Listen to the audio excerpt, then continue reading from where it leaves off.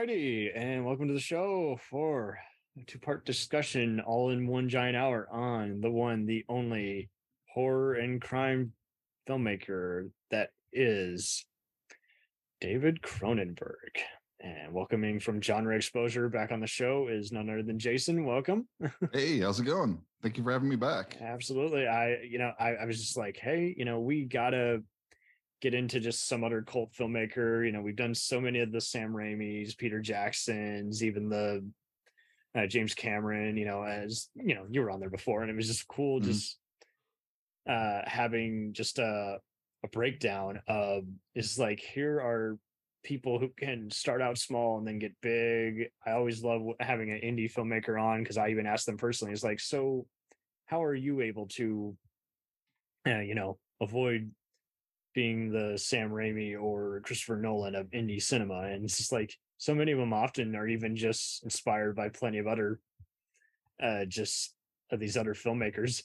And it's even more interesting just seeing how just common that they are brought up in just random discussion for, is like, hey, yeah, I'm a big fan of this guy, or I knew about this guy. He was right in the video store shelf next to this other bigger attraction. Right. Yeah, I remember him more. Oh man, so we are talking about Mr. David Cronenberg. He has also done experimental mystery, science fiction. All movie lists his various subgenres as sci-fi horror, sex horror, psychological drama, psychological thriller, and psychological sci-fi. He really transcends all of those, though, in my opinion. 1,000%. And he is kind of just all about, based off seeing his episode of the Directors, show from back in the late 90s, it just seemed like any limitation like that just appealed to him all the more. He was just like, yeah, I want that challenge. Mm. Yeah, I seriously think he is one of the greatest living filmmakers, full stop. Oh, totally. And that's a good segue here. I would, whenever I'm even if I'm like disappointed by one of his movies, I would never in any existence say, what a terrible filmmaker.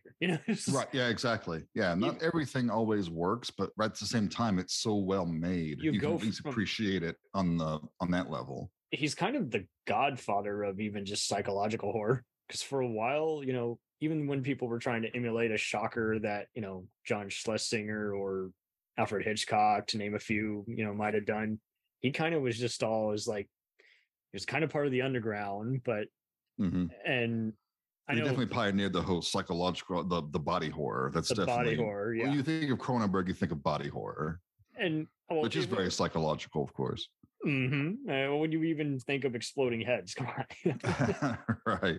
And his movies have always kind of been complimentary. Like whenever any of his movies come out, people remember it as kind of being almost complimentary with some of the other cult movies from that same year. You could dare, I keep mentioning Sam Raimi, but you could even put him in with some of the Stuart Gordons and Brian Usna's, just the guys who let it rip. It's like they had nothing to lose. Their movies were gonna make money. And a Cronenberg film when you see a Cronenberg film. Oh yeah, and because he uses the same people, the same crew as much as possible. Right. And if ever the word auteur had to be ascribed to someone, it's David Cronenberg. Yeah, totally. And with an exploding head, people will reference Scanners, but there's even other people who have casually. I mean, he just about every movie he's done, you've heard about it in some capacity. Like I remember hearing an interview back in the day when I listened to NPR quite a bunch. Howard Shore was being interviewed on how he got the right rhythm for scoring A History of Violence for Cronenberg, and it was interesting just seeing how. Before I started, it's like there's so many other movies he's in where it's like he makes an appearance and you can totally understand why he's in here. I understand why he's in Clive Barker's Nightbreed. Oh, I love him in Nightbreed. Right? He's such a good Dr. Decker in that one. He is a good amazing. Doctor. Yeah, so cold and calculating, and he's a main kind of playing spot. himself, I think. I think he kind of is. He's like, I got nothing to lose. This is for fun. He's in a very little underseen movie, Resurrection by Russell Mulcahy. You might have seen that back in the day. It's like, I don't think I think I missed that one. It's gotten the Blu-ray treatment, so there's another 7 thriller to check out. Check that one out. We mentioned Jason X, but I mean, we also mentioned he's in a few other ones.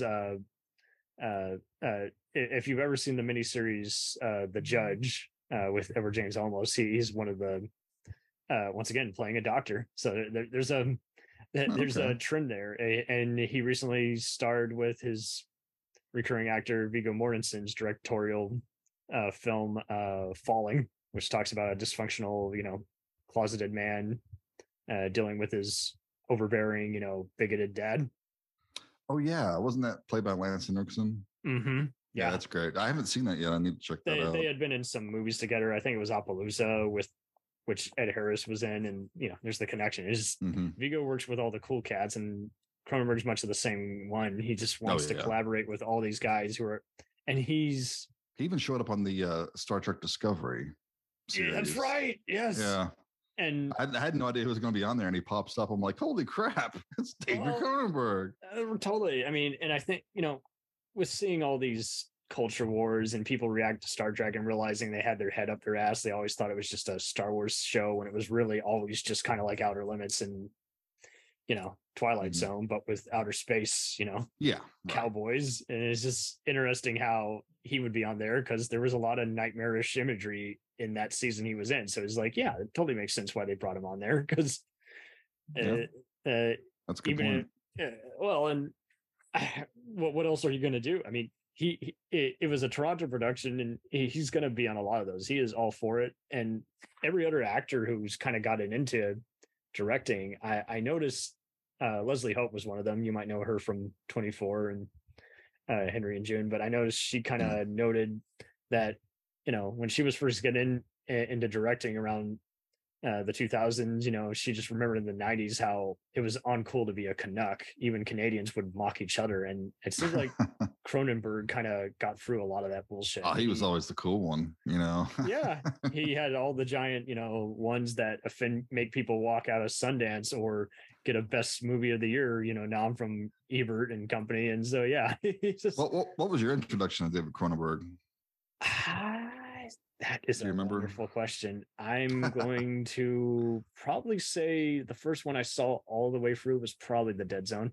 Nice. That's a good one. That's underrated. A lot of people don't talk about The Dead Zone, but I think it's really strong. Oh, hell, we even covered the TV show the same name. It was like, same deal. I know there's fans of it out there, but it was always kind of a sleeper hit. And it's on streaming now, and I got into it, and it's like, wow, I was missing out on so much. But at the same time, it's just so tricky. When people have a formula, it's tough to place down. But I do kind of applaud Cronenberg, even though he adapted, something from Stephen King. It's hardly what you could say, even a typical Stephen King adaptation. And he ended up not really being that guy. I'm going to only adapt Stephen King. He was just like, I want to just go through something that I can create a very grim atmosphere, and I can just... Yeah, I mean, for being a hired gun, because he doesn't usually adapt other people's stuff like that. At least not totally. so popular like Stephen King. He did a great job. He really elevated the material, I think, because it's a fine book. It's a passable book, but I think the movie improves upon the book 100-fold. Oh, totally. And you're kind of set up for that, a sad, tragic ending, because the whole movie is just very relentlessly grim. There was a run there where like all of Cronenberg's protagonists committed suicide.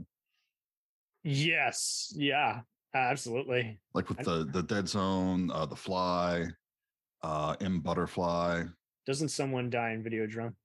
Yeah, Videodrome. Yeah, Max Friend kills himself in Videodrome. Someone definitely dies at the end of Crimes of the Future. I just saw that one. That's but yeah, no, that's a good point. It's because not everyone can approach, because you'll see other filmmakers. Who can I throw out there? Fuck it. Rennie Harlan. You'll see other people who kind of vary in tone, and you're kind of wondering, he's like, whoa, do you think this is okay? Or are you just not looking at the script all that? Or are you just not taking it all that seriously? Right. It's a blockbuster movie. No, Cronenberg's an artist with a capital A. He really is. I mean, nothing's accidental in his films. I think everything is calculated. Oh, totally. And I really do not feel like he gets all that. I don't feel like he gets as spoiled like some other filmmakers do. Like, yeah. I think it was like Robert Eager's been using a lot of the same names. Scorsese kind of used DiCaprio and De Niro to death. David O. Russell must have Christian Bale in every single movie he does. And he did a few things with this, like Viggo Mortensen shows up in a few movies. Viggo Mortensen, but I will applaud Jeremy Irons because my dad and uncle growing up, they would always reference Dead Ringers. Like, Jeremy Irons was robbed of the Oscar that year. I think the only reason he won it for Reversal of Fortune the year after is because he didn't get it for Dead Ringers. Yeah. Yeah. He is so good in that. He's amazing. And it got a proper Blu-ray. And for those listening, if you don't know about it, he plays twin gynecologist. So he's playing two roles. And that was when Cronenberg was still writing a lot of his movies. Right. And the twins, they will impersonate each other. So he has to play his own twin pretending to be the same character. But you somehow, it doesn't get messy. You know who's who. And it's a brilliant performance. It's crazy. Right? Oh my God. Yeah. And all this imagery. I think Irons is also in Butterfly. I'm not sure if I saw that movie. It's good. I mean, it's an adaptation of the play, but it's a period drama, I think. Yeah. Right. It's still very well worth watching. Yeah, great. My first Cronenberg film was The Fly. Oh, even better. Yeah. My dad references that at least once. I was probably too young to see it. I was probably, I don't even think I was 12 yet. I was probably 11 or something. It's surprisingly pretty engaging despite... It had a profound effect on me. It truly did. Oh, yeah. Because if you ever see any of his other movies, you're going to get nightmares or, Yeah. And it's so just the disease themes and everything. It's like Peter Jackson put it best in an interview I saw. He said that when he saw The Fly, he didn't want the videotape in his house.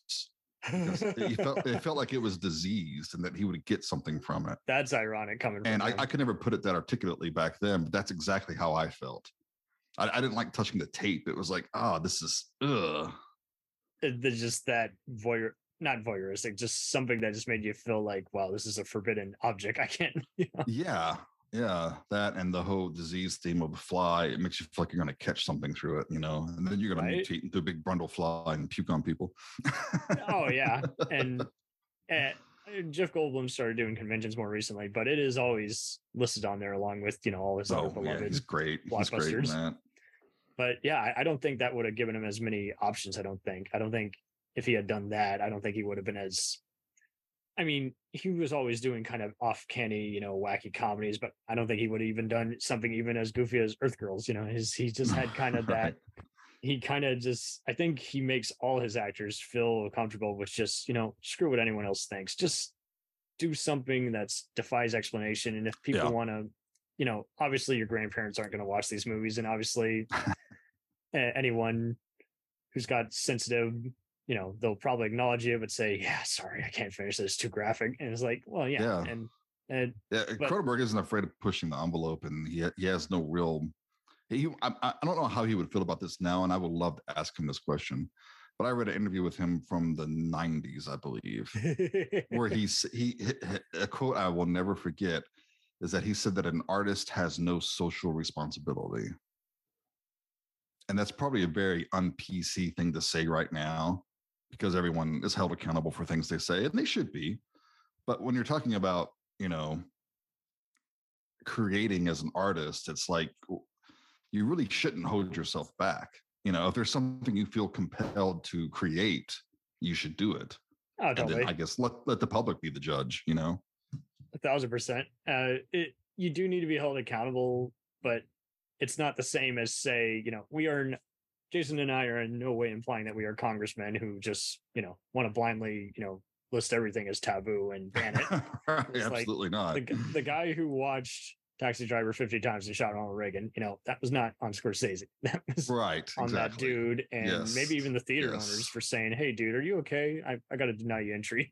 Well, violence existed way before movies were made. So, I mean, there's I just have pals who do the video nasty challenge. They will go through a movie and see if it was worth being on that list, and half the time, most of them weren't. No, it's like it's just they're kind of like we're like the banned Twilight Zone episodes, where it's like they made enough of an impression, or it's like, yeah, no, just play that at 2 a.m. Yeah, it's insane. You mentioned his newest film. What did you think about it? Not a history of violence, but Crimes of the Future. It might. Everyone's going to vary on this. I had some who complained that they didn't feel like it was horror enough. For me, the only concern was seeing Kristen Stewart, and I was like, screw it. It's Cronenberg. Seeing it doesn't matter. I thought she was pretty good in it, actually. I thought she did a good job. She didn't leave an impression on me either way, but I didn't have any issue with it. It's just kind of, you know how when people kind of just get to that point where they're kind of doing movies that are similar to their earlier works, but it's kind of more like well, what's it like called in a book where it's like the afterthought? Oh, like a coda or something, or something like that, or almost like a prologue. Even it's like, in many ways, I feel like this is kind of just his counterpart to all the other stuff he's done before, like Videodrome and Existence. And Videodrome and Existence go hand in hand. They're like, you're right. They're like two books that are connected. Yeah, if anything, this is his list of an anthology book, and it is like, he's kind of, it might be well-worn territory, but he makes it new again. He's going through that threshold that he has navigated before, and showing again mad scientists, and much like The Fly, just who get caught up in their own experiment to where they are the experiment. Yeah, I thought it was a pretty good return to form. I mean, at least return to his old body horror stomping grounds. I actually, the movie I thought would have worked better maybe as a series, because when it ended, I was like, what? It's over already? It's already over? I was wanting more. It went by so fast, and he is really good with just, how do you think he handles static shots? Because there's other people who can get a little self-indulgent and makes you go, well, I think he's masterful. I mean, he knows what to do. He always hires the best DPs. Yeah, that's true. I forgot how many great cinematographers he's worked with and editors, and I mean, he usually uses like Peter Straczynski, who shot Empire Strikes Back. That was one of his biggest. Right. Carol Spears always doing his art direction. There's movies of his that have dark fantasy and horror elements, like even Spider. He's like, I wouldn't classify that as horror, but it's definitely a dark. Oh movie. Yeah, absolutely. Every one of his movies has some hint of darkness in it, at least. Going back to even Existence, I resaw that a few years ago.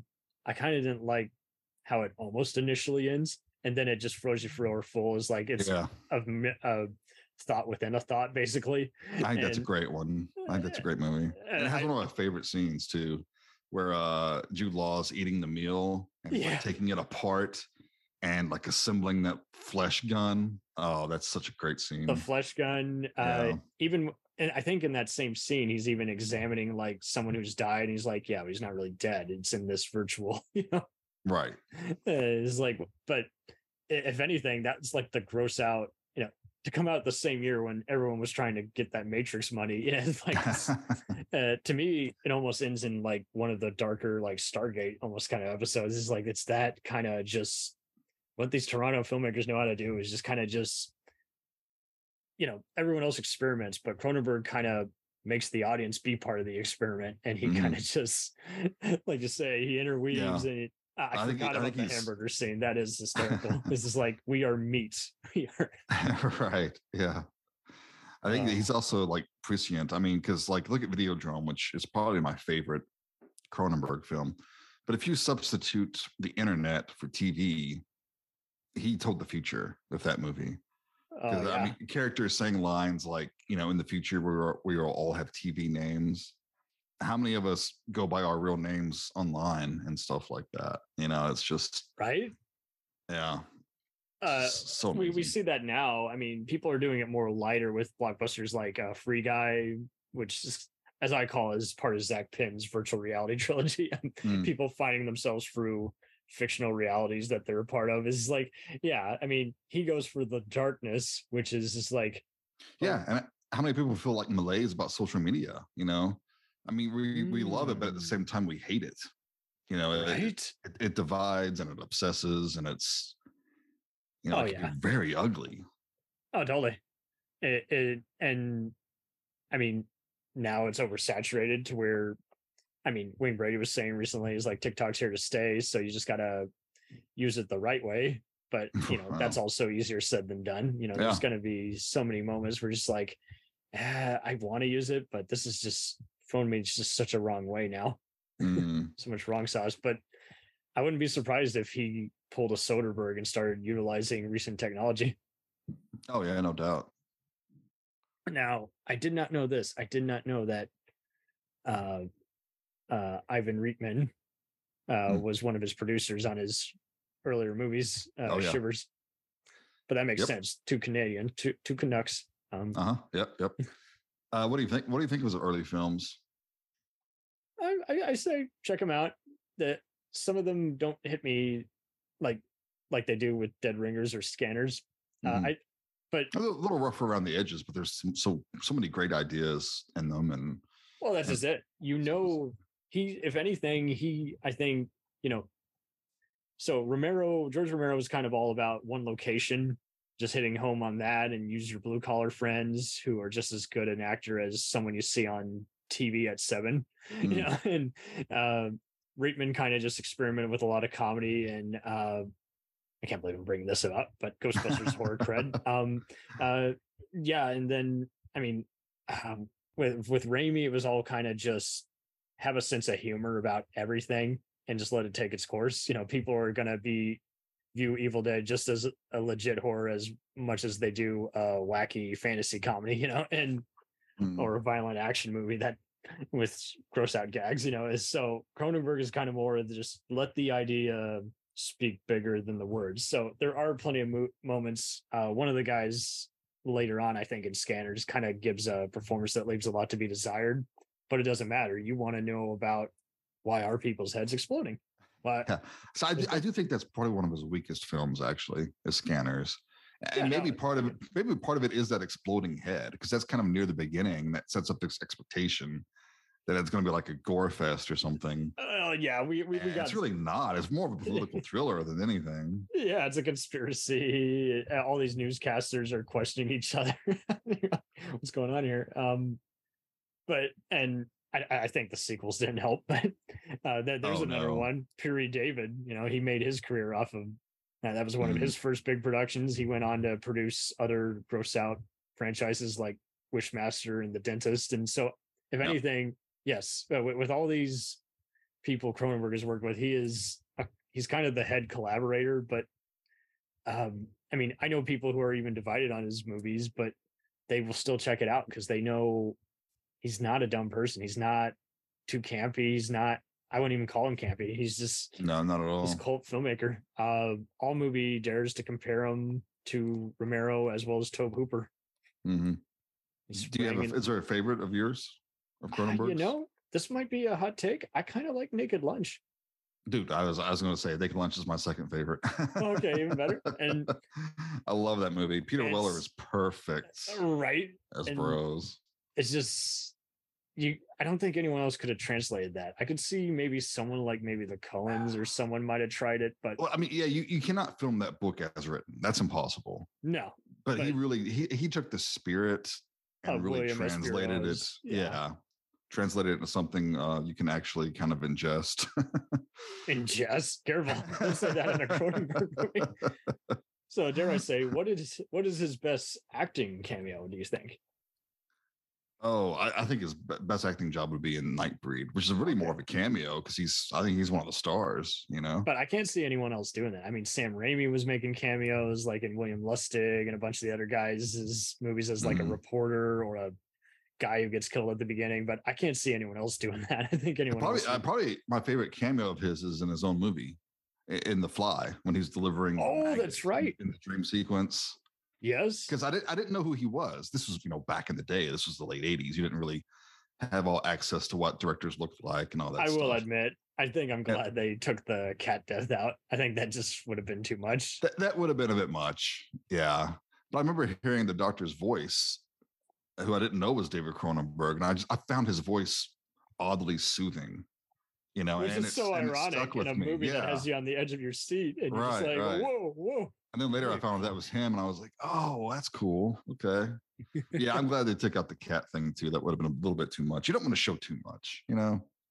Oh, and that's just it. And I mean, like, even the rape sequence, you know, I don't, while it's too much for me in the dead zone, I don't feel like it's gratuitous, if that makes sense. No, I tread lightly because this is not a easy to watch, it's not in a movie. It's not for exploitation. It's not for titillation. Thank you. It's pure horror.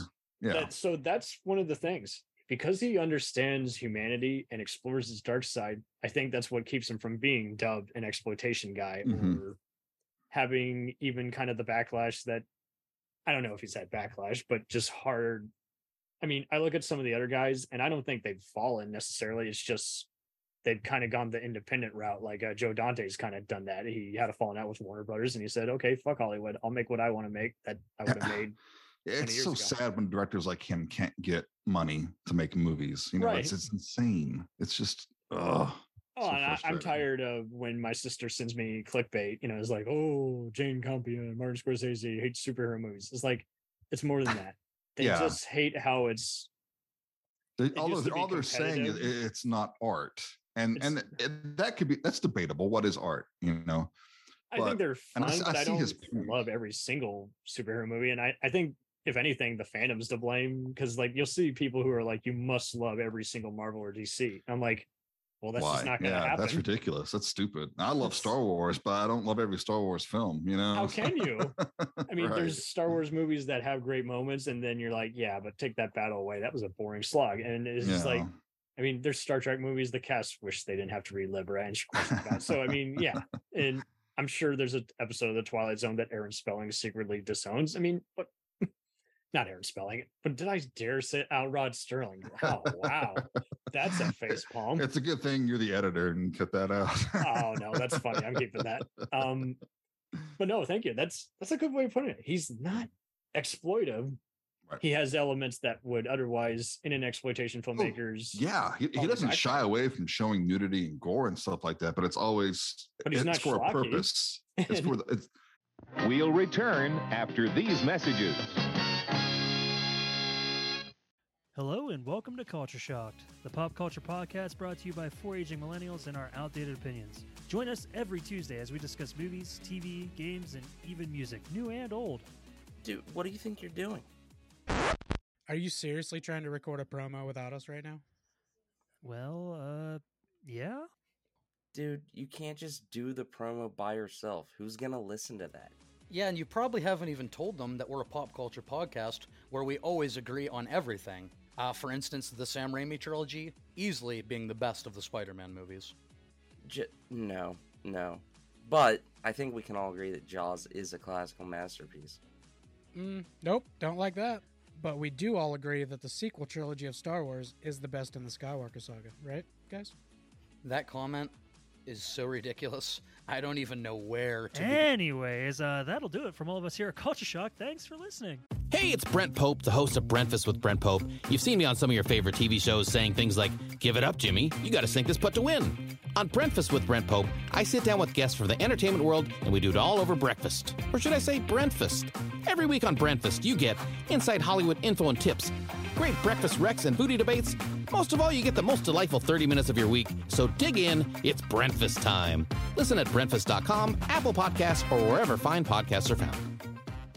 Do you ever find yourself thinking about who would win in a fight between Goku and Superman?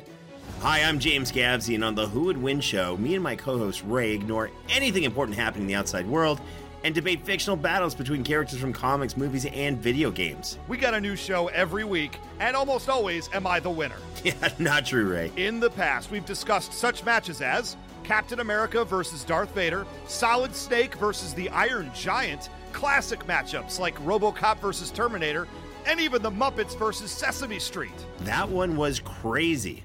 So if you're a fan of geek culture and love a spirited debate, check out the Who Would Win show wherever you get your podcasts, or check us out at whowouldwinshow.com.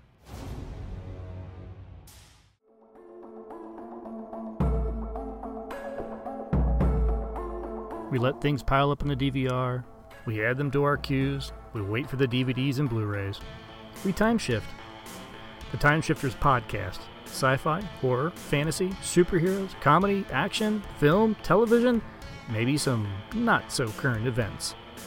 Find us on iTunes or at timeshifterspodcast.com. Cool thing about Blind Knowledge is we are in multiple countries. We are worldwide all across the globe. We are in the US. We are in the UK. We are in Canada, Germany, India, Japan. We're in Australia, y'all. BlindKnowledge.com. Now back to the feature presentation.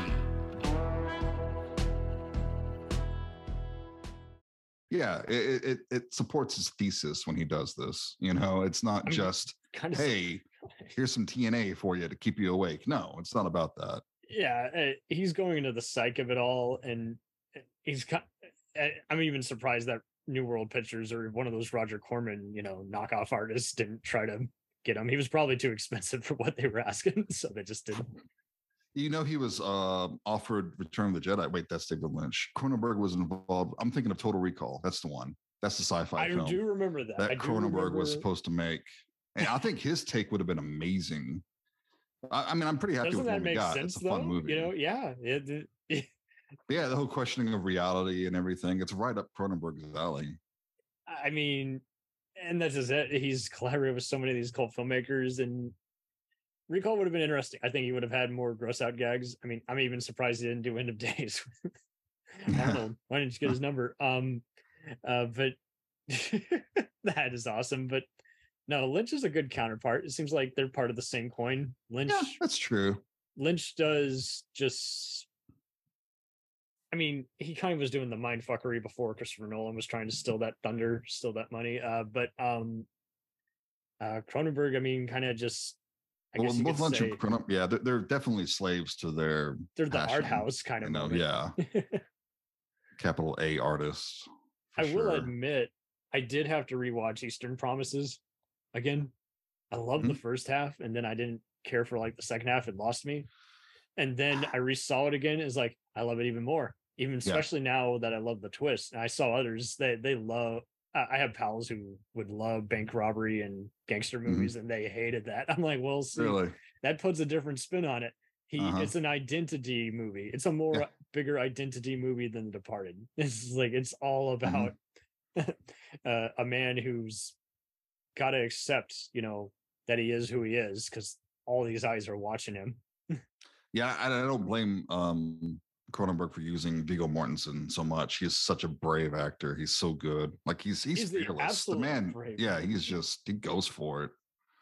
And he's still making big blockbuster movies and showing how it is possible to, go from being if anything, Viggo and Cronenberg were from a lot of the same cloud. It's just one of them was doing international productions and, then got big from Lord of the Rings and then still showed how he still had a big make audiences come out and see who he was. And I think I don't know if you kept up with Viggo in interviews. I remember seeing a more recent interview and I respected him instantly when we did a special on him, and he was one of those, he hates just people getting privileged. It's like when he was invited to one of the Oscar ceremonies, he absolutely people were like, oh no, you can't sit there, and he's like, I refuse. I'm not going to sit up in the corner with everybody else. I'm going to sit where all the other guys who aren't going to win anything.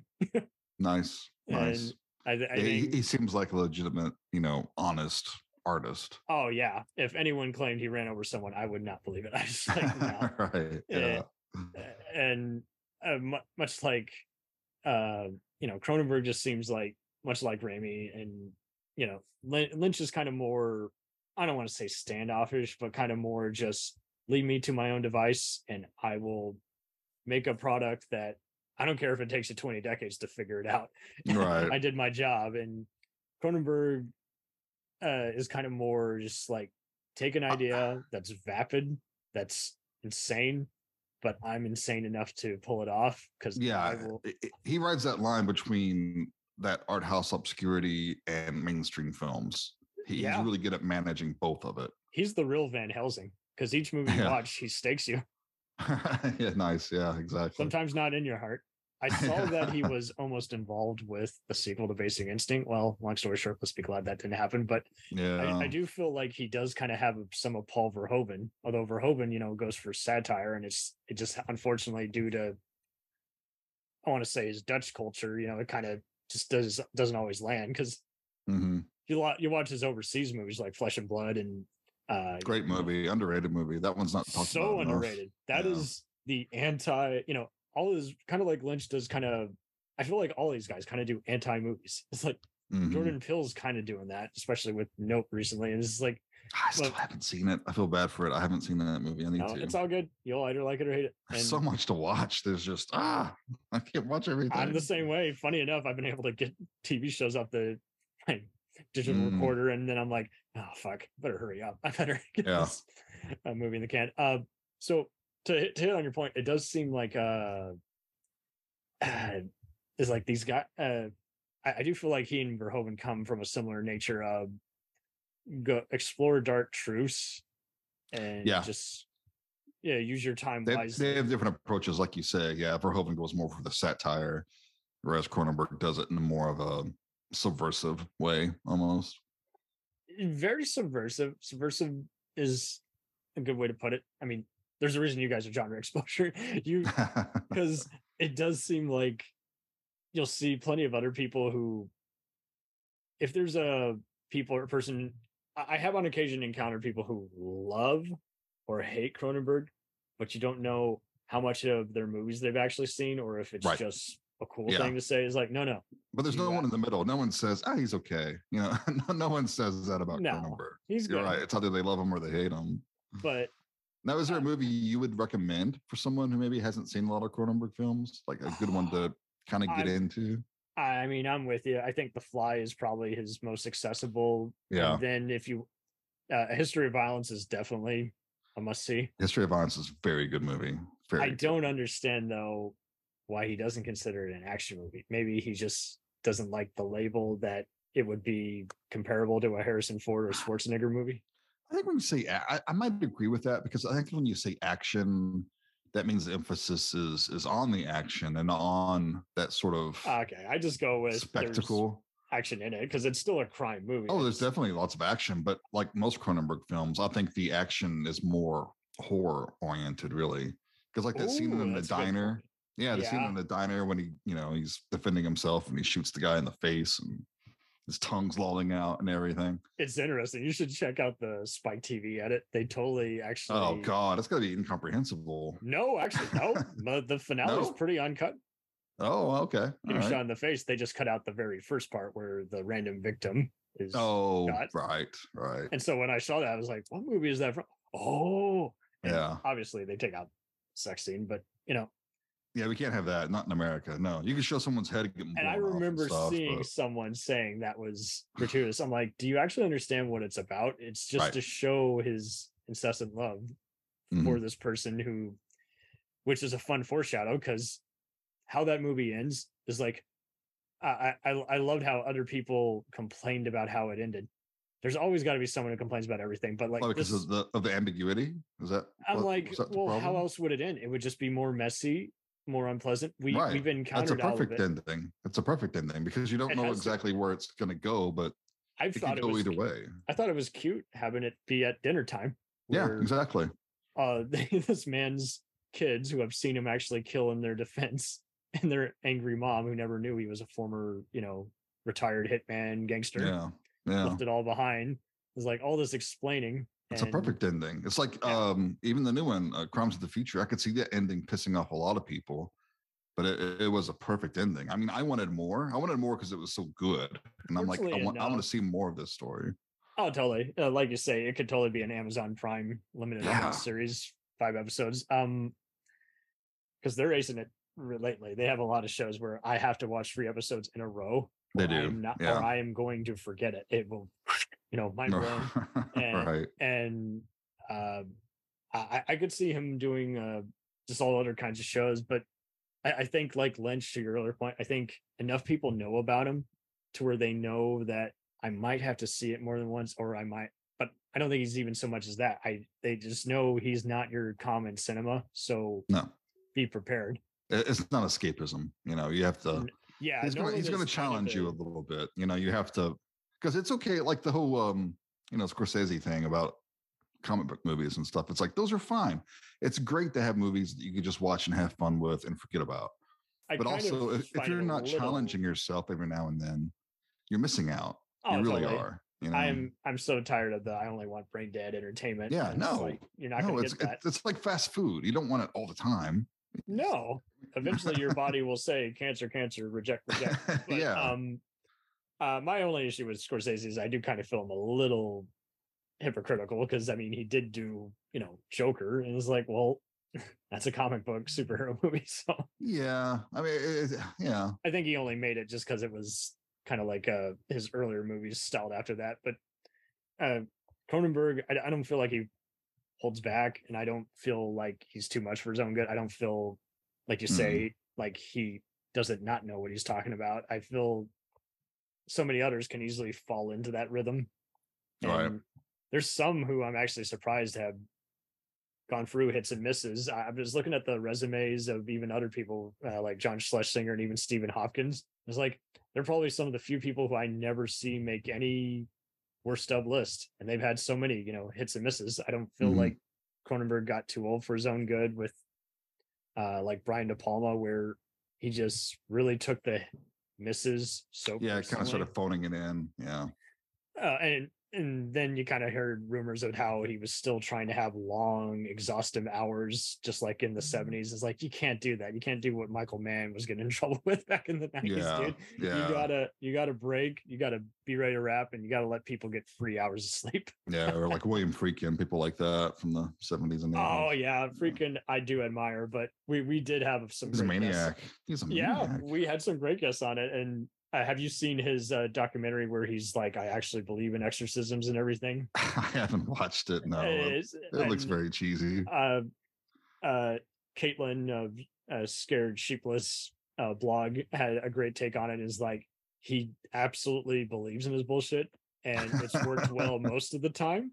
But then it's just slowly is like, freaking, I do kind of respect a little more than De Palma, because it's like, De Palma, don't get me wrong, when he's good, but no, he's great. He's got lots of duds, and he's one of those like, okay, I can get a 10-part, but it's gonna be a lot of navigation and is like freaking is like he kind of ate up a lot of his stuff, but I feel like he's kind of like another side of the same coin where he's like, but if imagine like an angry Cronenberg or Lynch, who if people hate it, he's kind of going to do what Roger Corman was doing when people would show up at his drive-in movies and laugh during the minute. He's going to throw popcorn at you. Right.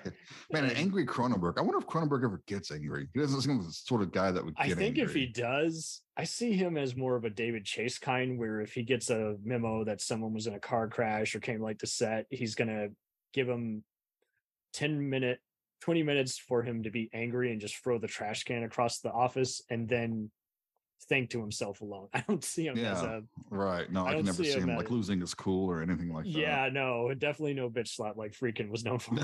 No.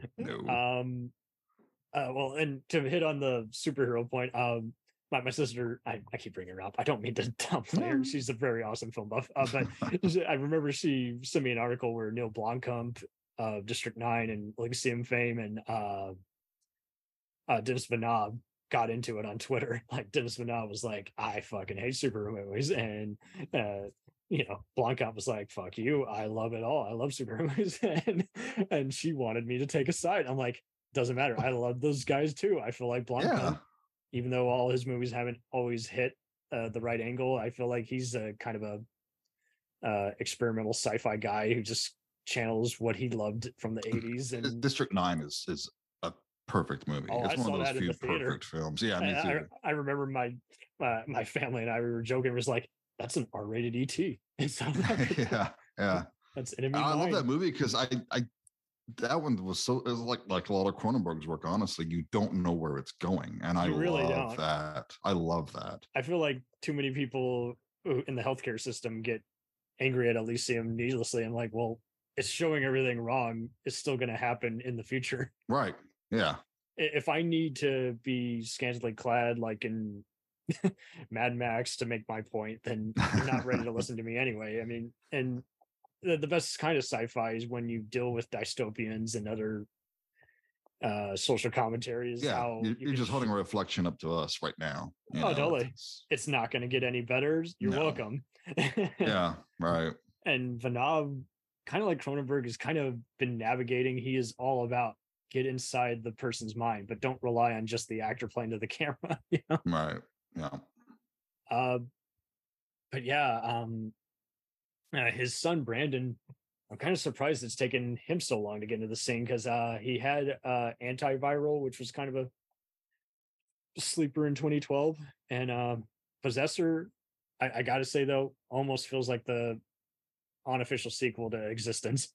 Oh really? Yeah, I need to watch that. That's what I haven't seen. Because I was not prepared for it. I figured, okay, it's kind of like typical, body horror. Is like, no, even more. Like, it's dealing with corporate spies, so it's kind of like Existence, got a cyberpunk kind of feel. Cool. And then it kind of goes into a X-rated Body Snatchers. And by X-rated, I mean there's going to be those squeamish moments. Do not watch this, especially Sean Bean lovers. Spoiler. Nice. But I was mindfucked by it, and I was left wanting more. So I feel like that's the way it should be, man. But so if anything, Brandon is definitely taking his father's footsteps, but he's not. I don't think he's getting too cute for his own good. If anything, he might. I can't believe we're going back to Reitman. I think, like Jason Reitman, he's studied and loves his old man so much, so he's going to do movies much like that, and then he'll surprise you with something that's his own doing. He's like, right? Jason was given the other Jason. Reitman was given the reins of the Ghostbusters franchise, but as cute as Ivan can be with movies like Dave, I don't think he would have done something like Thank You for Smoking like that his son did, Right. So it's cool seeing this comparison contrast. It's not just nepotism. They're talented filmmakers in their own right. Yeah. You're right. It's the same thing with actors where everyone's got to prove themselves. They need an extra boost. You kind of saw that with all the offsprings of the Eastwoods and Gibsons and other people. It's like they're kind of just part of an ensemble. They're not quite to Emilio Estevez or Kiefer Sutherland level. I can't fault them for trying, but totally. At the same time, it's like, you got to stand on your own at the end of the day. 1,000%. And so much like David Cronenberg will probably be listed as one of the best filmmakers, I think he'll probably be listed as one of the essential Canadian filmmakers. And for sure. Just about every other Canadian filmmaker almost always has like credit in one of his movies, even if it's like a 5-second role as a medic, or a first person killed, Yeah.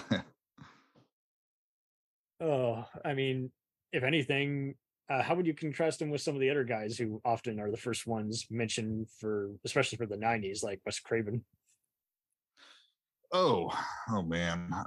I mean, I love Wes, but it's fine. He was probably the spottiest of all of the horror directors. Yeah, he always had a studio guy. It seemed like he was too nice of a guy.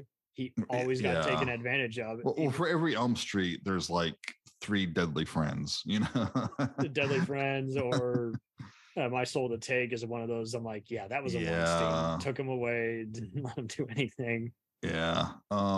But I mean, honestly, Cronenberg is really in a class of his own. I really think that. I mean, it transcends horror. It transcends any genre. And you can tell often when you're with the wrong crowd.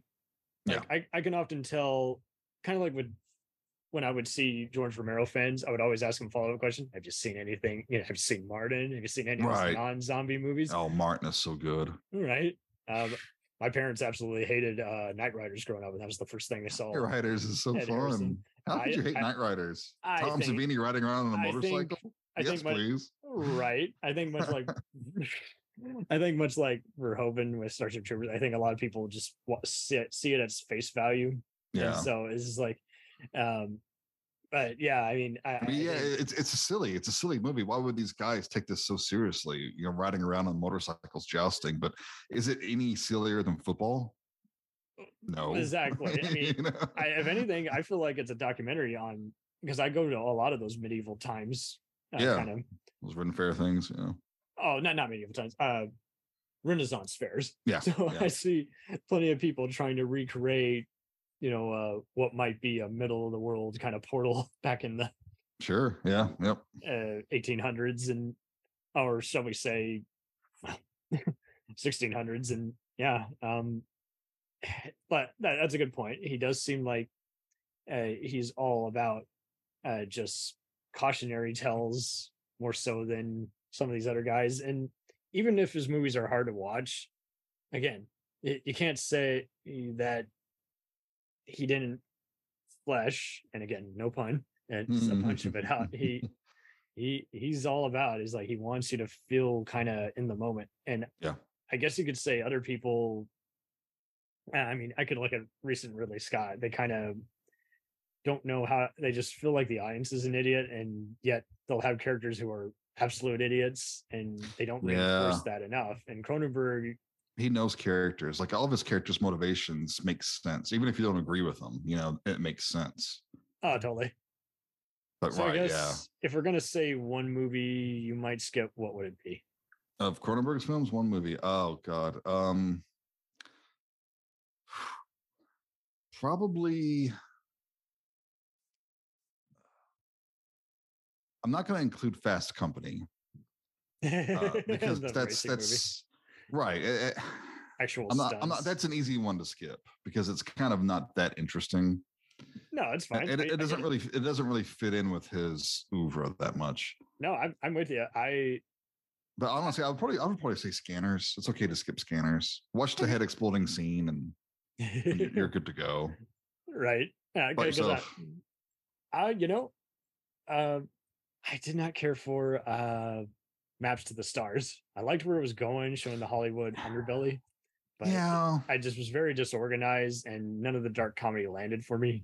But Cosmopolis, I think, I'm sorry, I'm just not a Robert Pattinson guy. He's won me over. I'm a convert now. After The Lighthouse, it's just, I'm like, okay, yeah, you're a real actor now. Okay, fine. If anything, there's a lot of people. I have to even explain to people is like when people start out in infamous movies, I'm not judging what you first stared in. It's sure. like you got to get your break somewhere, right? I don't give two shits if anyone started off in Twilight, Transformers. It's like DiCaprio, Titanic. Oh God, I couldn't stand him, but then eventually he became an actual good actor. So fair enough. I mean, and if you just don't like an actor, then you don't like the actor. I mean, just say that. But there's so many other people, they will try to be a kiss ass. It's like, I will still see any movie that Tom Cruise is in, even though I think he's a terrible person. Tom Cruise is a good example for me because I can't do him. I can't do his movies. I just can't. That's all good. When we had you on you guys on the I was probably bitching about it then. Yeah. Well, when we had you on the James Bond episode, I loved how we kind of just let loose. It's like, man, these movies drive us crazy. This is the side of Bond I don't want to see. And I saw Top Gun 2, and it was like, so basically everyone blew their load on Marine ad. Yeah. It's like the first one.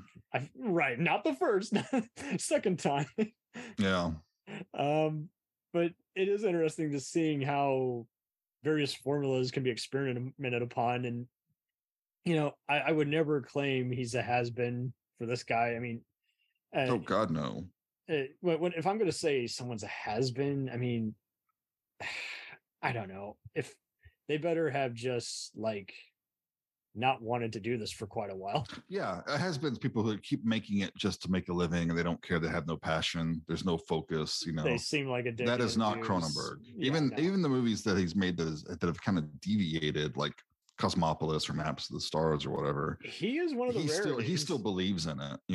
He's making it for a reason. It's not just to cash a check. I think that's why he had more freedom, and people were, because no one ever knew what to expect in everyone, and he only had like free movies with exploding heads. I think so there's Videodrome, Scanners. There's got to be at least one other one. Anyway, I think I think that's why they were used to his diversity. And if anything, I think because he was part of back when video store shelves were kind of the place to go if you didn't have satellite TV. I feel like he was kind of much like Dario Argento in that Mm-hmm.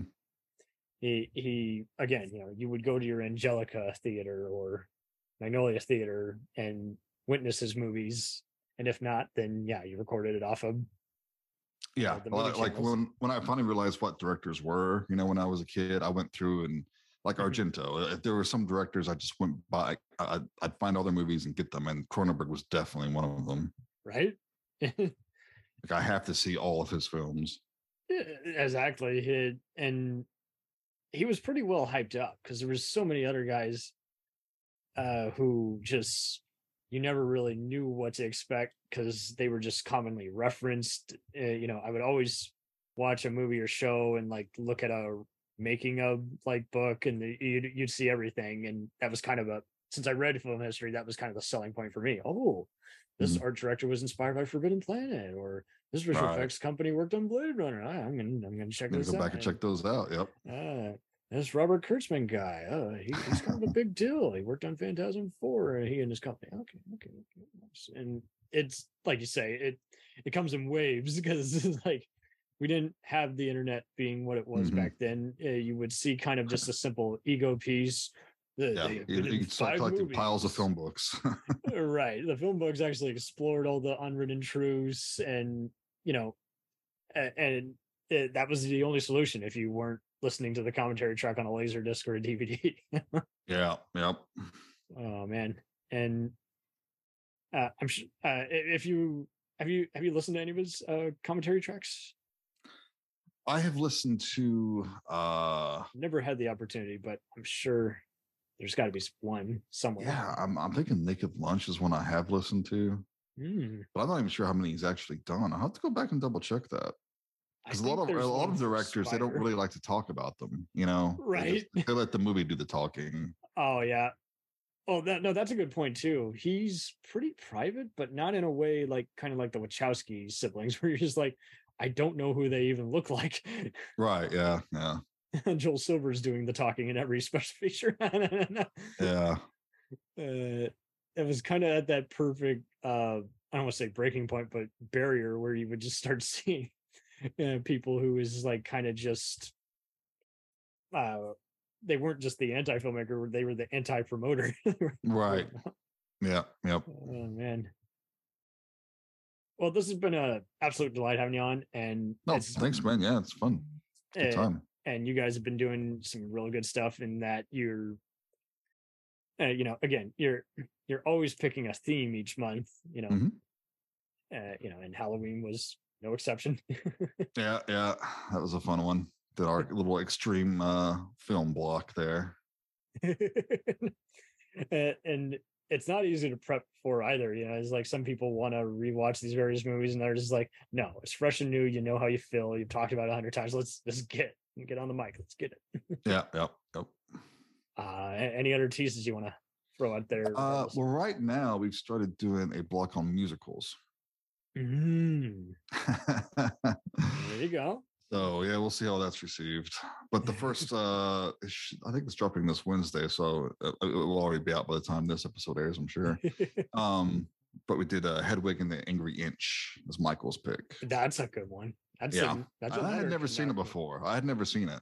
It was one that was on my radar. I just never watched it. So you'll have to tune in to see what I thought. Boom, boom, boom. Yeah. Very nice.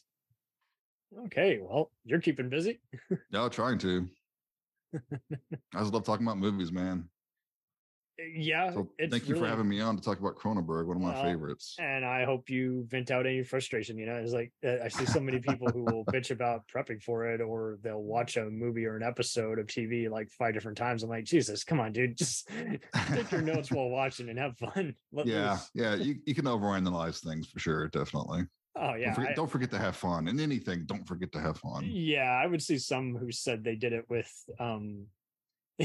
movies that they couldn't stand. I'm like, oh, don't do that. No, don't waste time on that. No, life's too short. I mean, often if you just think hours later, you pretty much still know what it was. But then there's others. It's like they're reading their raw notes, and it's like, well, you totally thought differently an hour later. So yeah, right. I don't know. To me, it's no different than just doing an essay. It's like, it's the 3 basic points. Say what you're going to tell people, tell them, and then tell them what you just told them. Yeah, tell them again what you've told them. Yeah. Recap. Nice. No, you guys are doing good work. Thanks, dude. I have you have even done some cult movies. Is like, wow, I thought I was the only guy who saw that. Or awesome. That's what I like to hear. I don't think I've heard anyone talk about this. Nice. Yeah, because there's so many movies that need more love out there, man. So yeah, you can't get them unless they might be even a title that even Shout Factory and Criterion only have in DVD form. It's not going to get a remaster. Yeah. And I don't know. There's some guys who get too snobby. They refuse. They refuse to take it out of the cover and put it in their player. Screw that. No, it's the same way with toys. Take them out of the box, put them on the shelf, play with them. Right? Oh man, my dad got mad when I touched one of his action figures. I'm like, "Why? You're not using it." Yeah, it's a toy. Get over it. Yeah, and get this. He would tease me. Oh, you kids playing with your dolls. I'm like, oh, shut up. Uh-huh. I couldn't say that when I was young, but I can now. Right. Yeah, you can now. That's right. You know, like. Oh well. Keep busting some moves. Oh, thanks, man. You too. Absolutely.